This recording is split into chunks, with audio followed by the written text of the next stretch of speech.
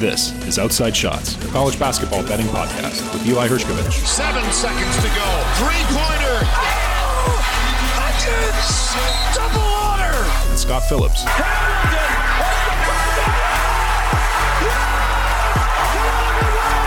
Covering game-by-game odds and futures markets. Thomas, shake, crossover, step back!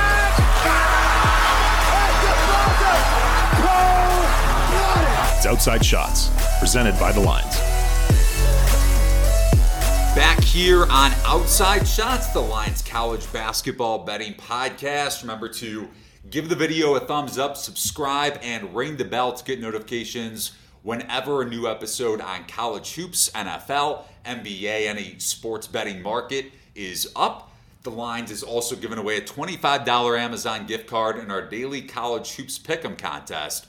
For more details, head over to play.thelines.com. And as always, join the Lines Discord channel to get notifications when we place bets on any sport, including college basketball. My name is Eli Hershkovich, the host of Outside Shots, alongside my guest today at Circa Sports in Vegas, Matt Metcalf. You can follow him on Twitter at @MPact, director of Circa Sports. What's going on today, Matt? Not much, Eli. Thanks for having me. Of course, a loaded college hoops Saturday, so pumped to talk college basketball with you. And the first time you're on with us at thelines.com. So everybody wants to know, when it's the first guest and you work in the sportsbook industry, first time listening to you, how did you get your start in the sportsbook industry? Yeah, so I grew up obsessed with sports betting probably since the time I was too young to be obsessed with it, probably about 13 or 14 years old.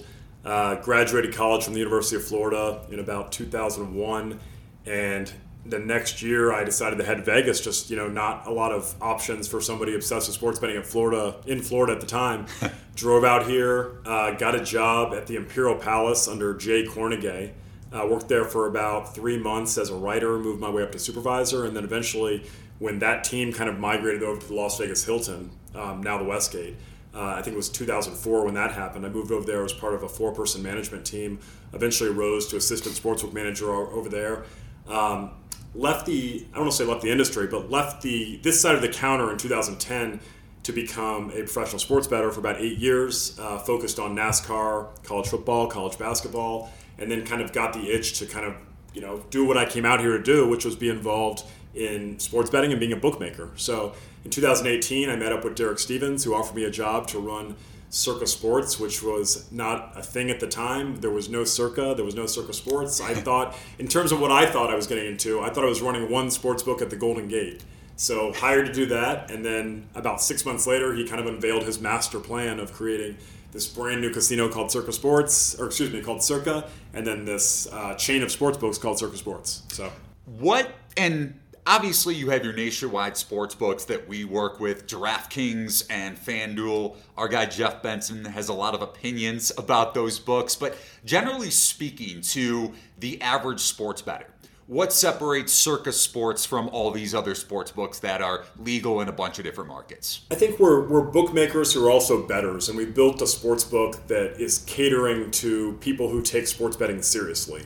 And people who take it seriously care about price, they care about limits, they care about consistency. So when we built Circa, we really thought about all these things, and we really do our best to put ourselves in the bettor's shoes and ask us, when we sign onto an app, how do we want to interact with betting? And, a lot of times when Jeff's talking on Twitter, I think he comes off in a way where, he's being very aggressively kind of targeting some of what we call like the recreational books, who are kind of just after entertainment, recreational players. And I think the reason we do that is because we care about the way we love sports betting, which is more as a market approach or a financial-based type approach. And so, if anything, we're just kind of like defending our side of sports betting and making enough noise where people realize there's more to sports betting than the DraftKings FanDuel approach, just opening the doors and saying, oh, I'm sorry, you win, we don't want you. So, we're the place for people who take it seriously and want to get down real money. And, we're also the place for recreational bettors as well. Like, our product can be interacted with by anyone, any level, any skill level. You're welcome at Circa Sports. So. And getting back to college basketball, I would say, and feel free to disagree, this is the most parity we've seen in a college basketball season since 2013-2014, when UConn, the number 7 seed that year, obviously a team that underperformed in the regular season, but Shabazz Napier, Ryan Boatwright, they beat Kentucky, number 8 seed in the national title game. So how would you say your futures portfolio differs this year in terms of college basketball futures to win it all than previous seasons like the last handful? Well, I've started it the same way, and normally the way I start my portfolio, this is as a bettor, is looking for what I think is an overpriced favorite to some degree. So in past years, if I thought Gonzaga was the best team and I knew that I could start shopping them, October, during football season still, September, October, and get a good price on them. Maybe get like 12, 14, 16 to 1 when I thought they were going to be 6, 7 to 1 once the year started. You can really build a quality portfolio when you have the favorite at high odds. And I know, high odds is relative to some people, but I'll give you an example. Like, I'd gone through my stuff and done my work, and I started adjusting numbers early in the season. I think after about a week, I had kind of targeted that Houston was my highest power rated team. And at that point, there were still 12 to 1s available. And to me, looking at what I had seen from some of the blue bloods at that point, getting a team like Houston, who I was pretty sure of their number being, the best by 4 points or so, getting them at 12 to 1 and betting as much as I can on that gives me a ton of leeway to start making other bets. And then, I really make probably like 80% of my bigger bets in the first month. And what I'm really doing is I'm trying to see who has the capability to play to a higher power rating number. And so your thought would be like, normally, okay, we have a team like, Duke's playing Kansas. Kansas beats Duke by 2. Okay, I want to bet them. I would say I extract most of my intel about a team when they're playing the crappier teams, when they're the big favorite. Because I can really see when Houston plays as a 26-point favorite and I have to go back and rework my line, and I said if they played again, I'd make them a 34-point favorite. All of a sudden, you're really starting to see the teams that can put distance on the field. And everything I'm trying to do is understand who has the highest ceiling. And so I don't necessarily learn that from the games where they're evenly matched. I learned that from early in the season against the blowout games. So that's really what I focus on.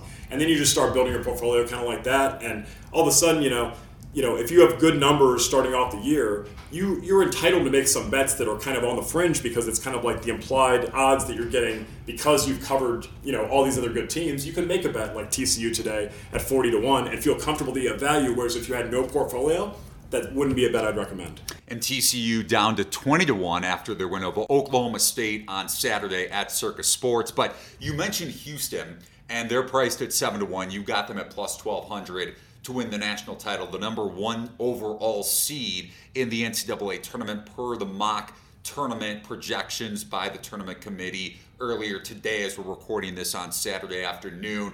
Now, you mentioned the Cougars and obviously being a massive favorite in the AAC play against some of these lower power-rated teams in their own conference. But strength of schedule for other bettors that are looking at the futures market might play a role when they look at a team like the Cougars that have played some of this lower tier competition. But then you also have to factor in some of the high major teams don't want to play Houston, a team that's led by one of the best defensive coaches in the country in Calvin Sampson.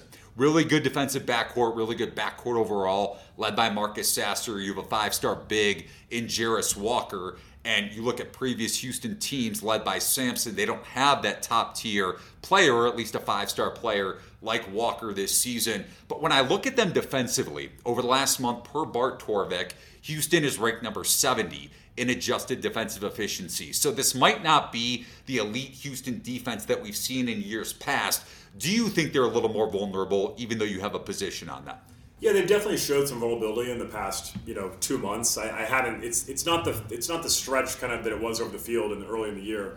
I do think college basketball plays a little differently, and I think it kind of mirrors the pros to some degree. I think these teams understand that they're pacing themselves to a much better degree over the course of the year, and I think defense does slide when they don't need to play it in certain spots. Sure. So my thought Small is... sample, too. No, definitely. But, in terms of just teams that have kind of shown that they could compete to the number that Houston plays to, Alabama has obviously really shown that they're capable of playing to just a huge number. I mean, at some points, I want to say, Alabama has shown to me that they could play to a number 2 to 3 points higher than Houston on their best day.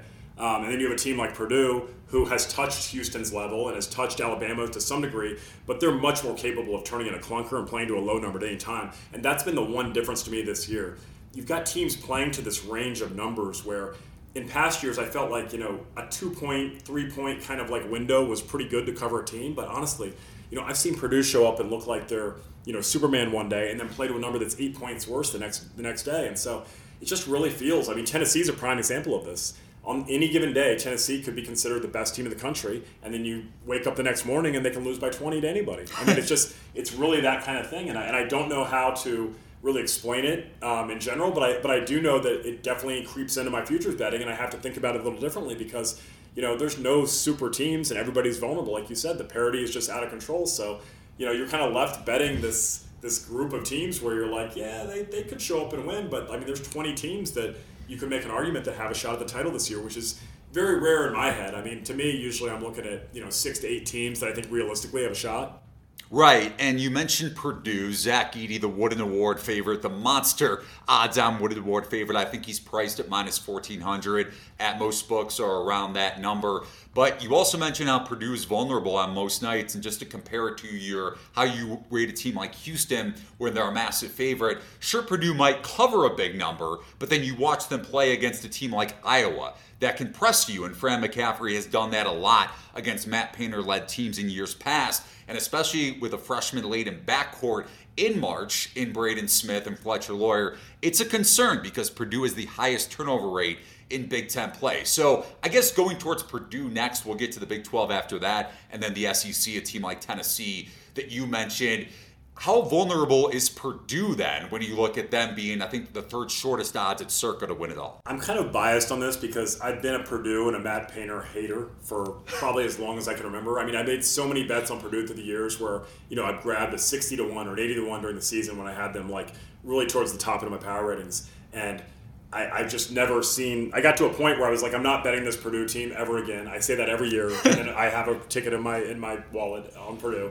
But this team does feel a little different in terms of just having that quality big guy and being reliable in a sense. And they've won more games to me that I didn't expect them to win, and just been a little more consistent. But I never really entirely trust Purdue covering a number. I'm always wary of betting them as a favorite, so I really have to pick my spots on them because to me they're just. They find a way to win, but they just don't ever really make it easy. And so that's kind of been my experience with Purdue through the years. And so, yeah, I need to overcome my personal bias in discussing them. Yeah, I feel like I hate on Purdue pretty much every college basketball podcast I do. I was on them last year, and I was pissed off that Matt Painter was splitting the minutes between Travion Williams and Zach Edey. Then again, it kind of shows this year that maybe Edey was the better player between those two guys. But over to the Big 12, if I go back to the mock tournament or mock NCAA tournament that we saw earlier today among the top 16 seeds, 5 of them coming from the Big 12. And Kansas had the shortest odds to be the 4th number 1 overall seed in this projected bracket. They're at 12 to 1 at Circa as we're recording this, and they're also down big to Baylor as we're recording this podcast at Allen Fieldhouse. But the Jayhawks, one of the favorites to win it all at 12 to 1. Baylor and Texas right up after that, both projected to be 2 seeds at 18 to 1. Iowa State and K-State at number 3 seeds respectively. These Cyclones are at 35 to 1 to win it all at Circa Sports before these games conclude today, and Kansas State at 50 to 1, led by Keontae Johnson. So among those 5 teams, TCU obviously in the mix. They blow out Oklahoma State as low as 20 to 1, the Horned Frogs are, and that's coming at Circa Sports. So among all these 6 teams, pick one or pick a couple you want to discuss here that you think might be valuable come the tournament. No, I mean, we can run through a bunch of them. I don't see any, I just don't like Kansas. I think they can play to a high number, they can beat anybody, but they're also really vulnerable to me. They play, they're not particularly disciplined to me. They don't appear well coached when I watch them. I just really don't like them as a tournament team. Them winning 6 games in a row just doesn't feel likely to me. Baylor's definitely been coming on strong to me the past 2 weeks. I like what they do, but they seem a little too dependent on 3-point shooting. Top-rated 3-point shooting team in the conference. Yeah, and if they get cold, it just looks like they can lose. They can lose a game pretty easily. I was trying to think of the game. I think I bet TCU as a dog versus them when I thought Miles or I thought somebody last week. Yeah, plus 2.5, and I really like the spot for TCU, and I'm watching this game, and they're up 10 with like 7 to go. And then Baylor just starts hitting threes, and I'm like, I'm dead. I'm like, they had no shot, and Baylor just kind of small dog loses its composure down the stretch. It was just gone immediately, and I knew it was over right when Baylor hit like the first 3. But yeah, there's a lot of teams in there I like. I've liked Iowa State all year. They're so dependent kind of on being that tough team and playing defensively that they do get in trouble once in a while and struggle to score once in a while. But I really like what they're doing. TCU, when I watch them, they appear extremely well coached. I like how they really, move on offense. They penetrate a lot and then either dump it off to a cutter or they kick it out for three. I mean, they just know, they look like they know what they're trying to do on offense, and they can score in bunches, as you saw today with Oak State. I really think their ceiling is high. I think there's a world where TCU could be the best team in the Big 12. I don't know if the value's there. As you mentioned, we have 20-1 on them. I wouldn't recommend a bet at 20-1. You could press me and say I think 35 or 40 might be worth a bet. I look for teams that have potential to get better in March, and they strike me as one of those teams. They've had the injuries now. They're still playing. They've still played well despite not great results. But I think they could put it together, and I like Jamie Dixon, and that would probably be my team if I had to pick one. TCU. Yeah, and TCU as high as 40-1 at some books, so still potentially a good number, especially with, again, like you said, maybe buying at the right time with Miles just coming back and Eddie Lampkin still kind of working his way back 14 minutes today. In foul trouble, though, and dealing with some injuries as well. But you mentioned Kansas, another team that I hated on in my recent article over at thelines.com, so we're on the same page. Xavier, the other among the three, being Purdue, Kansas, and Xavier. Musketeers scoring at a very efficient rate, but defensively, bottom, I want to say outside the top 90 in college basketball in adjusted D this season, even with Sean Miller back in town. Over to the SEC. Tennessee at 17-1. They were projected to be a number 3 seed in the NCAA tournament's mock bracketology today. And short favorite at Kentucky, but the Cats sweep that regular season series without C.J. Frederick or Severe Wheeler. Granted, Wheeler has kind of played his way into the backup role with John Calipari finally getting his rotation right a little bit, with Cason Wallace taking over that point guard spot full-time in the starting lineup. Kentucky out-rebounded Tennessee in these two games, plus 28 on the glass. Now, the Cats are 55-1 to win it all. Cason Wallace, I mentioned him, 16-6-6 against the Vols today. What's your perception of both of those teams going into March? I know you kind of said earlier Tennessee could be Jekyll or Hyde, but do you think Kentucky could be at a point in the season, maybe it would have been before today's game, but a little bit of buy low in the market? Yeah, I mean, I couldn't argue with you if you told me, Kentucky at 55-1. I mean, I don't know what their seed's going to be, but, it probably won't be too bad. And they're a team that has, obviously, again, a high ceiling, and that they get it straightened out into March. They could definitely beat some people. And, what we've seen, we discussed it earlier, but the home courts and the spots in these games have just been so important. And, you really don't even know what you have anymore, because it seems like everybody wins at home. And if you're coming off a bad loss and the other team's coming off a big win, you're gonna beat that team. And it gets factored in the line to a ridiculous degree. I mean, you see games like Alabama -2 at Auburn the other day. Trying to think. I mean, the Tennessee-Kentucky line, to me, I actually thought, that was a little high. But I don't know. It just seems like the spots are more built in than past years, and you really have to build them into your handicapping. And if you're not playing these spots, or at least factoring them into your line, then you're probably not going to have that great results. So 100%. And over to some of the longer shots here as we look at the rest of the College Hoops Futures odds board. Indiana, I don't know how high you are on them, but I bet them at 55-1 at Circa going back to last week. And their price still at 50-1 at Circa, but as low as 25-1 at some legal sports books. The Hoosiers have won 9 of their last 10 games. Still no Xavier Johnson, but he's expected to come back at least before the big dance, maybe, hopefully for my sake, before the Big Ten tournament, just to get his legs underneath him a bit. Hoosiers were projected to be a number 4 seed in the mock bracketology. I was kind of surprised, and that was before they beat Illinois today. UConn, a team that has a full body of work and is starting to come along better defensively down the stretch.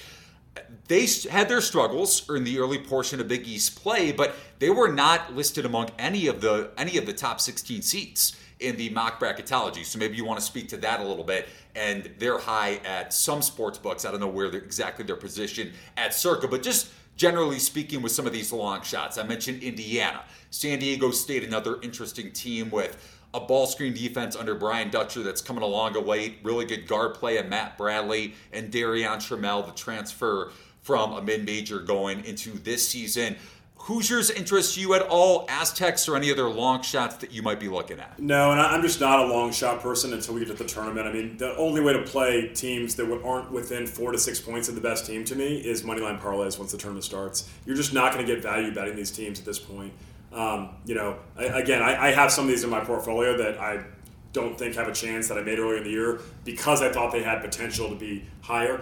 Indiana, to me, they haven't played to a number to me where they're within 6 points of Houston. And, the only exception I'll make, and I know that the Big Ten is number 2 in KenPom's conference ratings. If I missed on the Big Ten, that's probably your best shot. If the odds makers are kind of undervaluing Big Ten, and then just overall they're much better than I understand, then maybe I could buy it. But I just don't see it. I see that there's a bulk of these teams that are just kind of trapped in this kind of one kind of area, whether it's Michigan State, Rutgers, like not Penn State, but Northwestern's even creeping in there. I know I'm forgetting teams also, but there's a bunch of these teams, and I know Indiana has separated themselves as kind of like the second cut. I mean, maybe Illinois is right there, the second cut above, kind of, or right below Purdue. But I don't know. I don't see any of those Big Ten teams making a ton of noise. But that said, I mean, I do trust the Ken Palm conference rating, so I'm open to be proven wrong on that. If the Big Ten is just a much better conference than I understand, and all of those teams are just better than I think, then it could be a good bet. That's what I'll give you. Right. It also depends on how, not to say not just on a game-by-game basis in the tournament, but how refs call a team like Purdue, just going back to the Boilermakers, because Zach Edey against Texas, going back to that round of 32 game, I think Purdue shot about 50 free throws in that game, and that's not an exaggeration. But then you watched Maryland and Purdue the other night, and Edey was getting hacked a ton, or at least similar to that Texas game last year with the Terps. But again, refs kind of favored Maryland a bit in that game. Edey doesn't get calls. Maryland takes advantage in transition, especially in the second half. So if that happens in a tournament setting for a team like Indiana with a star like Trace Jackson Davis, and he doesn't get calls, that's the kind of player like Edey that relies on getting to the line because he's not a mid-range shooter, can't space the floor, has to attack the rim off the dribble or on post-up touches. So that's kind of why I like a team like Indiana, just going back to the parity point, because you look at a season like 2013-2014 where you had a team like UConn win it all. Shabazz Napier or Ryan Boatwright weren't superstar status in comparison to Jackson Davis, but to make a run in the parity-filled season, you need a star. So I know you mentioned, going back to your original point about filling up your futures portfolio from front to bottom in terms of looking at the market and betting a team like Houston from the get-go. But for me, I'm looking at maybe taking a long shot in a season like this. Yeah, it's a philosophical approach for me. I just don't see, I've been doing this 20 years and betting a lot of futures, and I don't see the value when you get these teams that you have 100-1 and they're a dog in every game, and you're money line rollover a little more. Yeah, you're a dog by the third round, or it doesn't work. You're way better off just betting, like you said, the money line rollover. You need to be betting futures with the thought that my team is going to be favored in at least a few games before it kind of gets into there. And when you're a dog by the second or third round, that's really the way I have to ask yourself. If you're a dog early in the tournament, you have no business betting this team, in futures bets. You need to be betting the money line parlay. So. That's Matt Metcalf. Remember, the Lines is giving away a $25 Amazon gift card in our daily college hoops pick'em contest. For more details, head over to play.thelines.com and subscribe to The Lines on Apple Podcasts and on YouTube, wherever you find your favorite podcasts as well. Matt Metcalf at Double M Packed on Twitter, the director of Circa Sports. Always appreciate you coming on podcasts and other things I've worked on in the past, man. One of the best people in the industry, not only to know, but to talk about futures, because you do this yourself, and you did this yourself for a long time. Like you said, you bet you're on your own pretty much before you started working in the sportsbook industry. So very insightful conversation, Matt. Cool. Thanks for having me, Eli. Appreciate it. Remember to subscribe to The Lines podcast wherever you find your favorite podcast. Thanks for listening. We'll be back next week.